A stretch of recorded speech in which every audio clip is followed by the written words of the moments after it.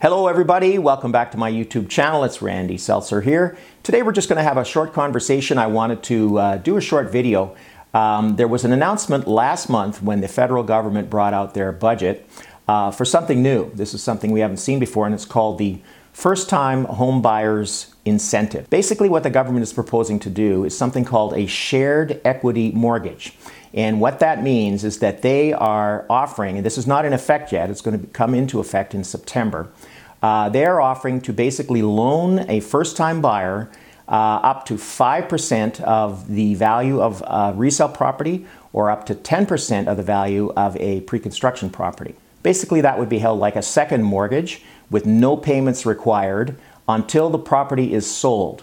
So in other words, if the government kicked in 5% of a purchase on a condo, you would not have to make any payments whatsoever on that 5%. It's like a gift.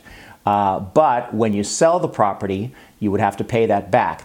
And at that point, if let's say the property went up, appreciated in value by, let's say, 10%, then the government would also get a proportional 10% increase in what you had paid them back. Or likewise, if the property value went down, there'd be a capital loss there. And if the loss was 10%, then you would have to only pay them back their initial gift minus 10% if there was a loss on the property.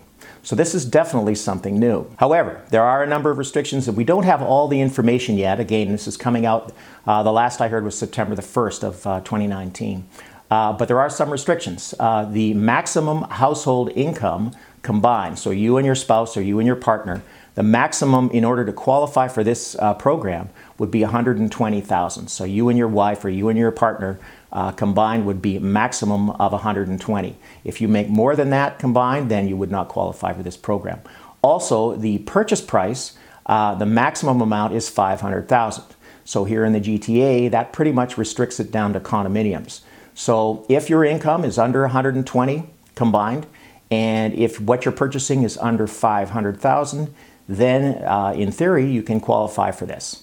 We don't have any more details yet, but several of the bankers that I've talked to are also waiting with bated breath to find out how this is going to work. I personally think it's going to show probably as a no interest second mortgage on the property, because otherwise how are you going to track it and how in order to pay back the government when you sell the property? Anyways, that's it for now. It's something new again. They are calling it the First-Time Home Buyers Incentive.